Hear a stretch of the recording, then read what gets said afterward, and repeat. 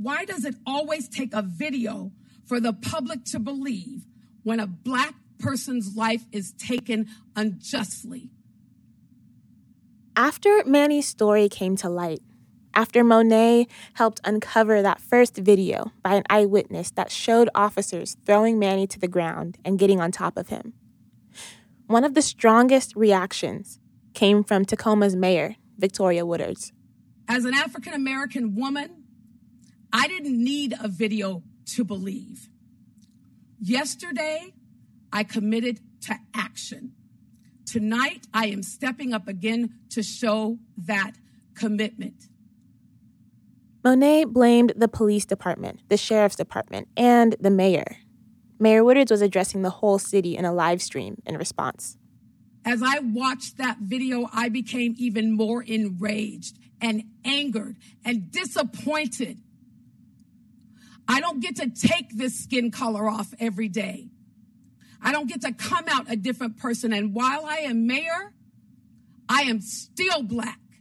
I am still treated as an African-American woman. I am still looked at as an African-American woman, and my life could be taken.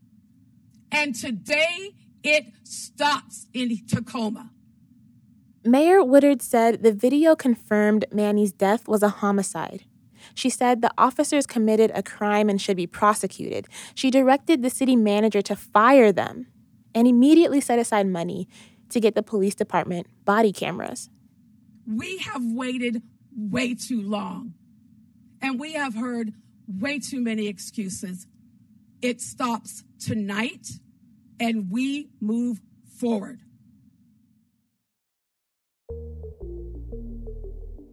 This was impressive to me, to hear a mayor talking like this. She was being real. She was saying what a lot of people were thinking.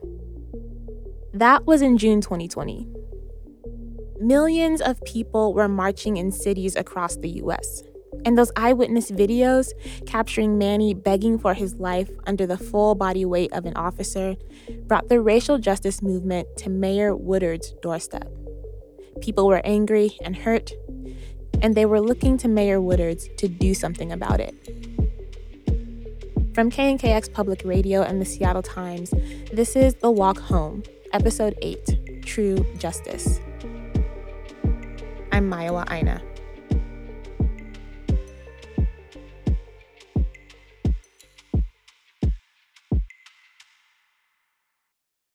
Mayor Woodard's statement caught a backlash right away. 2 Tacoma police unions called her out directly. They said her statement was divisive and premature, and her anger was uninformed. They called her theatrical. But that same month, the city council, led by the mayor, set out to transform Tacoma into an anti-racist city. They passed a resolution saying Tacoma needed to fundamentally change the way it operated, starting with law enforcement. The resolution mentioned Manny by name. Tacoma's police department finally started using body cameras. Within a year of Manny's killing, nearly all of the officers had one. When the officers involved in Manny's death were charged with crimes, Mayor Woodard said the city would do a separate review of the officers' conduct. She asked people in Tacoma to be patient, and she promised these moments would lead to meaningful change. But now, more than 2 years after Manny's death, I hear something else when Mayor Woodard speaks. Let me say this, and let me be very clear as I do. This city council and myself as its mayor fully support every great officer who wakes up every single day caring for our community. We support the entire Tacoma Police Department and Chief Avery Moore and every one of our officers. There's Woodard's proclaiming National Police Week in Tacoma a few months ago. She doesn't talk about firing officers anymore. The 3 facing trial are still on the payroll. That internal review is still going on. And that passion and outrage from those early days of the protests, it's gone. She's more careful now, more diplomatic. Tell us your thoughts on what's on your heart with that case. I wish I could pour out my heart around this particular instance, but I have to stay in my role as mayor as we talk about this case. And right now we're in litigation. And so there's not a lot I can say at this time as it relates to the Manny Ellis case. She's walking a tightrope. But we continue to talk about transforming our community to be a better community, making sure that we have better relationships with our police department and our community, making sure, again, that our community feels safe. Throughout this series, I've been wrestling with the question, how did Manny Ellis's killing change my hometown? Did the racial justice movement actually change the experience of Black people living here? To try to answer this question, I've thought about my own experiences growing up in Tacoma and living here now. I've had pretty raw discussions about Manny's case with so many Black people who live here, leaders, activists, my friends, my own family. I've talked with people around the region who lost loved ones to police. And this shift in Mayor Woodard's tone, it reflects this feeling a lot of people have about where we are today, that this radical moment has passed, that the energy has dissipated. Multiple people even brought up Mayor Woodard's changing rhetoric from 2020 to today as a symbol of what felt possible then versus where we are now. For months, I've really wanted to talk to Mayor Woodard about this. She committed to transforming the city, and I wanted to know if she actually believed she could. I felt like talking to this mayor could help me figure out what's changed, what hasn't, and why. So I'm rushing through downtown Tacoma, trying to get to Tolleson Plaza, this open, concrete space in the middle of town. For as long as I can remember, the city has been trying to get people to want to spend time here. I think they even set up food trucks at one point. Nothing really stuck. But now I'm staring at a tidal wave of color. A giant mural covers the entire plaza. Black faces, clasped hands, raised hands, in big block letters, phrases like protect Black women, say their names. Artists have been working on it for months. Good morning. Oh, let's try that again. This is a great day in the city of Tacoma. Good morning. Mayor Woodard is here to dedicate this new piece of public art. She's going to talk about the racial justice movement, and I want to hear what she has to say. It's mostly other officials here with her. City council members, a few state legislators. Tacoma's new police chief is here. He's just a few months into his new job. He's the second Black police chief in the city's history. What you see before you really is an opportunity for the Tacoma City Council and the city staff to visually show our support of our anti-racist work and the commitment that we made when we unanimously, every single council member voted yes on Resolution 40622, which has an excerpt right here in this plaza. That is our commitment as a council and for this city to be anti-racist and to call it out in such a way that everyone understands that we have to not just be quiet, but we have to be vocal and loud, and we have to show those in our community who look like me today that their lives matter. That resolution she mentions, it's the same one the city council passed right after Manny's killing. It says flat out that reform hasn't worked and directs the city manager to make anti-racist work a top priority for the city. It's the basis for all these initiatives and reports and recommendations that's part of this citywide transformation she's been touting. It's supposed to reimagine the way the city operates. The city has a website where they track everything they've done, dozens of PowerPoint presentations, town halls, surveys, trainings, workshops, discussions, hiring a new police chief, a new chief equity officer, having this mural painted. Dion, I remember when George Floyd first happened, and then the Manny Ellis homicide, or the Manny Ellis death, happened here in Tacoma. And I remember meeting a young man whose name I don't remember at this time, but after Washington, D.C. painted their Black Lives Matter mural, he was like, well, why don't we have one in our city? I said, we're gonna get one, we're gonna do one. He said, sure we are, sure, we're not gonna do it. And I said, no, trust me, we're going to do it. And they did. Tacoma's Black Lives Matter mural joins others in major cities like Seattle and Washington, D.C. Ours is big. You'd have to work really hard to miss it. It really is a very beautiful symbol. After weeks of back and forth, Mayor Woodards declined to speak with us. She's not alone. In this series, you haven't heard from one locally elected official or active local law enforcement officer. Not the Pierce County executive or deputy executive, no one from the Pierce County Sheriff's Department, no one from the Tacoma Police Department, none of the officers involved, none of the lawyers for the officers or the Tacoma Police Union. The Tacoma City Manager said no, and so did several of Tacoma's city council members. We reached out to all of them. Some cited legal issues. Officers Christopher Burbank, Matthew Collins, and Timothy Rankin are going to stand trial soon. Sheriff Ed Troyer's trial is starting right now. Manny's family sued Pierce County and settled for $4 million. And they have an ongoing lawsuit against the city of Tacoma for $30 million. So, in this silence, people I talked with are left with this feeling. It's a feeling that, yes, a bunch of stuff is different.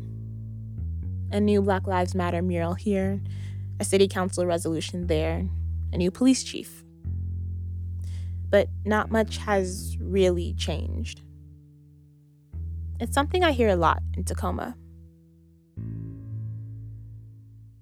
I think what happens a lot in Tacoma is they have all these processes of like, you know, you got to go through this, you got to play by these rules, you got to follow these steps, but it's designed to tire you out so you never get to the end. Tacoma Action Collective member Jamaica Scott.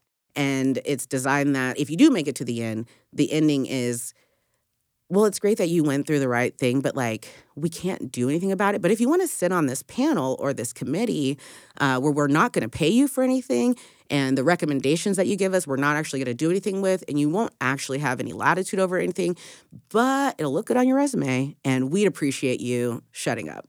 Like, and that's the vibe you get. Like a lot of activists in the aftermath of 2020, Jamaica ran for office. She actually ran against Victoria Woodards in the primary election for mayor. She said she was disappointed in how Mayor Woodards handled Manny's case and thought she was too comfortable as mayor to be a true advocate. Jamaica lost. Mayor Woodards went on to win a second term. I don't think Jamaica expected to get elected, but just being in the race was designed to push Mayor Woodards to consider some concrete solutions to stop police killings. I don't think Victoria Woodards is a bad person. I don't think she's even a terrible mayor. I think that through the pressure of the job to be this person who is constantly having to sit on the fence because you're trying to be the face of the city, you're trying to be the person who can bring everybody together. I get that. But at a certain point, you got to take a side. You got to take a stand. You got to say enough is enough. And you have to be more concerned about the well-being of the whole than your own comfortability and your own career aspirations. I feel like Tacoma's civic institutions in particular they work to placate people, but they don't actually give meaningful responses. Nate Bowling is a lifelong Tacoman. He's a civics and government teacher who left the U.S. a few years ago to teach overseas. He still keeps close tabs on what's happening at home, though. A lot of people around here know him as the host of a local politics podcast. When we go to the city council, they oftentimes blame the city manager or blame the police contract. And then when we negotiate the contract, there's no meaningful reforms put in. And so there's a lot of passing the buck on like the accountability. And I have not seen any policy recommendation coming out of my civic leadership that I think that would prevent something like this from happening again. I got in a fairly heated encounter with a member of the Tacoma City Council when he was speaking about how the killing of Manny Ellis had ruined trust and that we need to restore trust. The issue is not trust. The issue is the conduct of select law enforcement officers. To Nate, the feeling that things haven't changed comes down to this fact. The officers involved in Manny's death still have their jobs, and the ones charged for killing him have yet to stand trial. If you're telling me that there is a problem with the way that law enforcement is treating members of the community, then I say back to you that problem is basically rooted in a lack of accountability. There's been events over the last few years that have really shown that people who do harm to Black families and Black Americans don't face real consequences. When Emmett Till was killed, I was 13 years old. And when George Floyd was killed, I think I was 77 years old. And I thought, how not much has changed from the time that I was 13 to the time that I'm 77. That's Lyle Kwasim. Lyle is part of the Old Guard in Tacoma. He's led a civil rights group called the Black Collective since it was founded in Tacoma in 1970. He helped get Tacoma's first Black mayor, Harold Moss, elected. And he's worked at nearly every level of government since he moved to Tacoma from Chicago in 1967. I talked to him about these big moments in history, when Americans had been faced with this question of racialized violence and how to stop it. 17-year-old Trayvon Martin's death was the moment for me when I was a teen. 14-year-old Emmett Till's death is part of what radicalized Lyle when he was a kid. Till's lynching in 1955 is considered one of the events that kicked off the civil rights movement. Till's mother held an open casket funeral, putting her son's mutilated and bloated body in a glass-topped casket so everyone could see. Lyle remembers seeing pictures of Till's body circulated in Black publications. It was an event designed to shock the consciousness of America. Lyle lived in Chicago where the funeral was held at the time. And it was sorrow and outrage and consternation in the Black community. But by and large, most of the rest of America, it was just a footnote at the end of a newscast. In Lyle's eyes, Till's death was something that happened in Black America, and something that a lot of white America either didn't pay attention to or simply accepted. Over 65 years after Emmett Till was killed, I wondered if Lyle saw the racial justice protests of 2020, the deaths of Manny and George Floyd, as big of a rupture as I did. If that moment made a difference after all he's seen. It was really gratifying to see people from many different walks of life come to the social realization that Black people and people of color and poor people have historically been treated this way by the police. But have the practice standards changed? Not nearly enough. I'm just as scared of police today as I was before George Floyd and before that awakening of many places in America about how Black people are treated.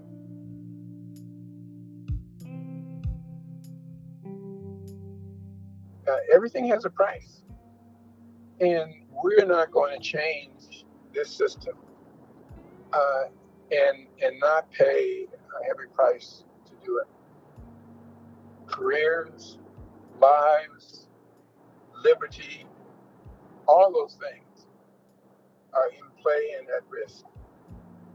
The entrenchment is deeper and stronger than most of us have ever realized. The ability for authority systems to absorb the kind of actions that we have taken was much more than I had anticipated. And its ability to take a blow and bounce back and continue to work in extremely oppressive ways that deny people their rightful place in American society. It is only when the contradiction has been heightened to the point that people don't have a choice. They have to take that fork in the road. And we have not been pushed to that point. And I don't think it will change until we are pushed to that point. We've come up to the edge of it on a couple of occasions, but we haven't been pushed to that point. There's always enough to salvage in the system that says, okay, maybe we can get a little bit better deal. But, I'm 79 years old and I'm still looking for the better deal and I don't feel free. Manny's story did change things. 3 police officers are facing trial. Tacoma police officers wear body cameras now. A dozen state laws were passed that changed the way police do their jobs. The number of people killed by police in this state has fallen by more than 60%. In ways big and small, there's an awareness in this liberal corner of the country among activists, politicians, reporters, cops, that yes, this shit happens. Here. But Manny's story also made some things very clear. Things that are deeper than policy, bigger than any law that's changed.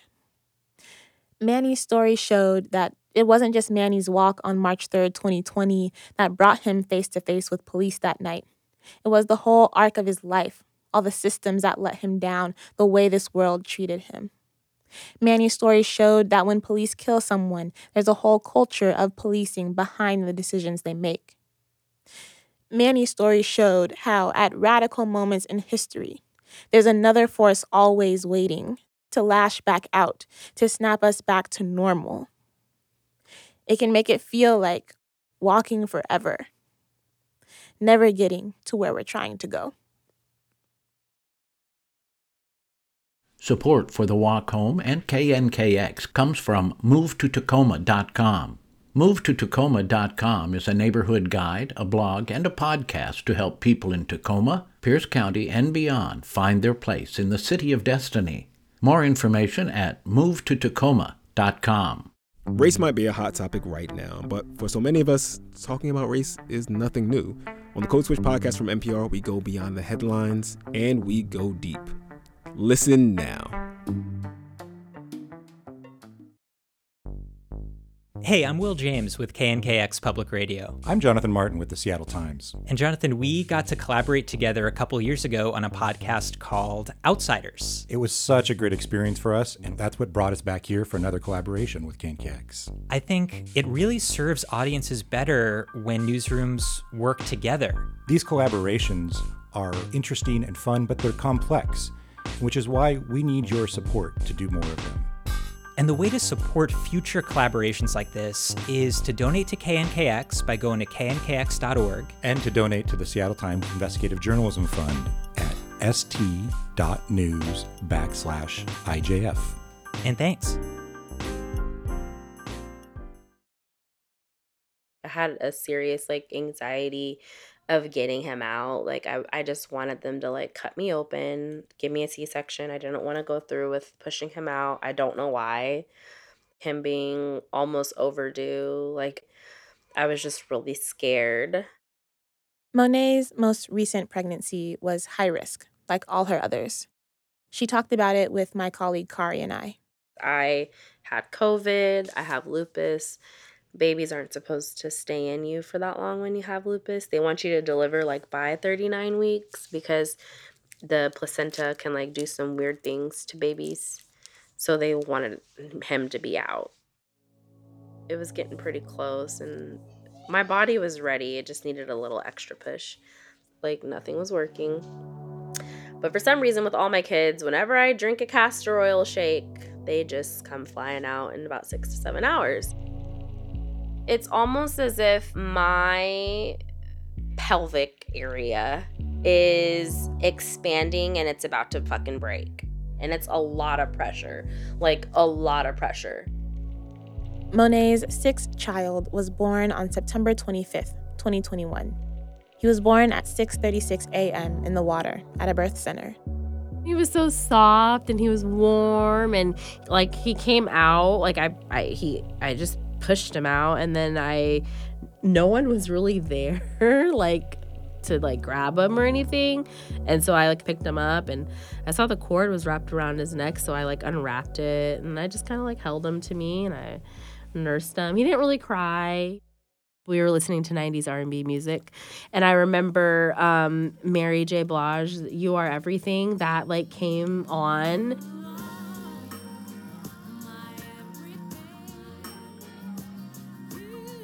And I was oh my gosh, he really is everything. It's so sweet.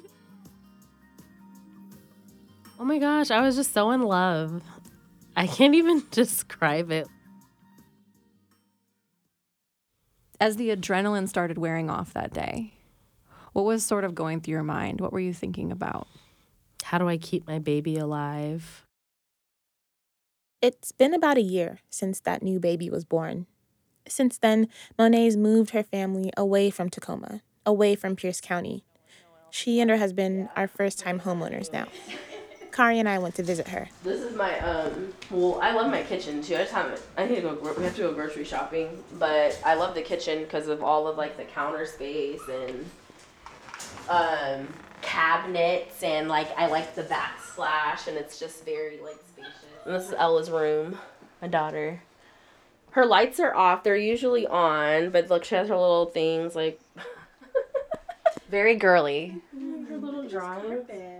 This is supposed to be my favorite place, but this is also a mess. But this is like, I do my homework in here, and actually, I'm able to do my homework in here. Like, I can actually like sit down and like do it and not be distracted. It looks like it's part office, part vanity. It is, because I do my makeup in here, and I like to play in makeup. So. Is that the picture of Manny with the dreads? Oh yeah, it was in a frame, but then it dropped and it broke. I don't know where the frame is that I bought, but yeah. I don't think I've seen that picture, but I don't think I've seen him with hair. Yeah, he had long. I used to retwist his locks for him all the time. He had dreadlocks. Before the big move, Monet was living in the Tacoma neighborhood where she grew up. She has happy memories of her childhood there, riding bikes around with the neighbor kids, sledding down the hilly street when it snowed, going to the corner store for snacks. Now, the neighborhood reminds her that Manny is gone. She wanted to get away. She was also sick of checking her tires every time she left the house, or worrying about who she might run into around town. People connected to her brother's killing, people she thinks could have done more about it. She wanted her family to feel safe.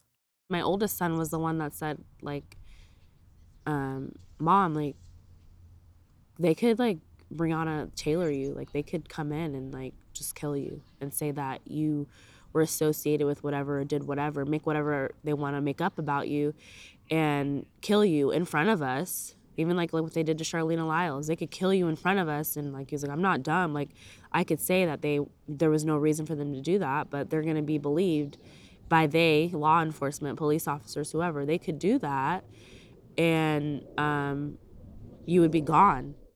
My 6-year-old is just now, I'd say within the past, like, maybe like 3 or 4 months, she's just now stopped talking about his Uncle Manny, how he was killed by the police, crying for no reason because he misses him. Like, he just stopped. He's 6 now. Manny died when he was 3. I feel like with the older ones now, whenever, like when I told them, like, oh, I have to go to court for your Uncle Manny, so I might be late picking you up, or you might have to like stay home for a little bit, but I'll be back. Like, I'll text you, whatever. I see like the worry in their faces when that comes up. Monet knows the world got to know her brother because of how he was killed, through recordings of him crying out in pain. So when she's sad, when she wants to remember Manny as he really was, when she wants to escape everything from the past 2 years, even for just a moment, she has another recording she plays. 4 seconds of audio.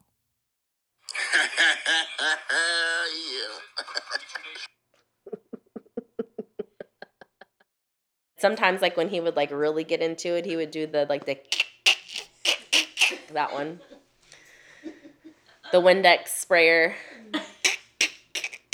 But yeah, Manny was hella funny.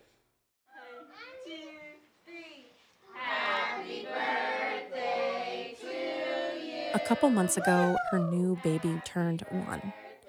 He was wearing the cutest Sesame Street overalls I've ever seen. His siblings were all wearing matching t-shirts too. He slept through most of his party, but woke up in time to smash his Elmo cake and watch the other kids demolish the piñata. One more. Monet's new home felt really lived in that day. Lots of food, lots of friends and family, lots of laughs. Manny was always the life of the party. He would have been first in line for Monet's homemade mac and cheese. He would have been egging on the kids playing outside with the garden hose, even as Monet scolded them for tracking water through the house. He would have made up for it by helping clean the cake out of the baby's hair. Someone else helps Monet with that kind of stuff now. He would have stuck around after everyone left, binge watching The Office or Rick and Morty with his sister. Their Sunday ritual. That contagious laugh, one that sounds like it was coming from deep in his chest. It's what's getting Monet by, while she waits to see if the world will be any different than the one her brother left behind. This world her new baby was born into. A baby she named Manny.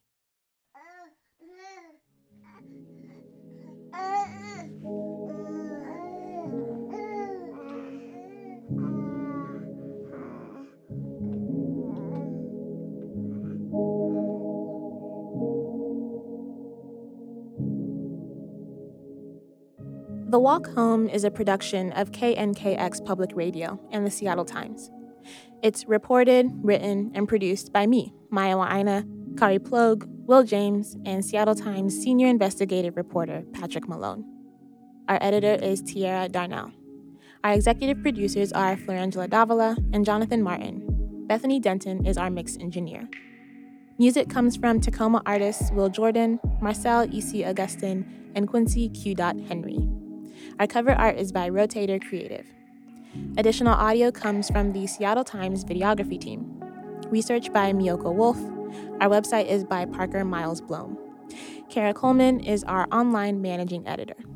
Thank you to Lauren Gallup for contributing her reporting. Thank you to Sonia Joseph, Jim Leedy, Poe Leopi, Leslie Cushman, and other members of the Washington Coalition for Police Accountability. Thank you to my dad, Abiodun Aina. Thank you to the KNKX Newsroom, Development, and Marketing staff.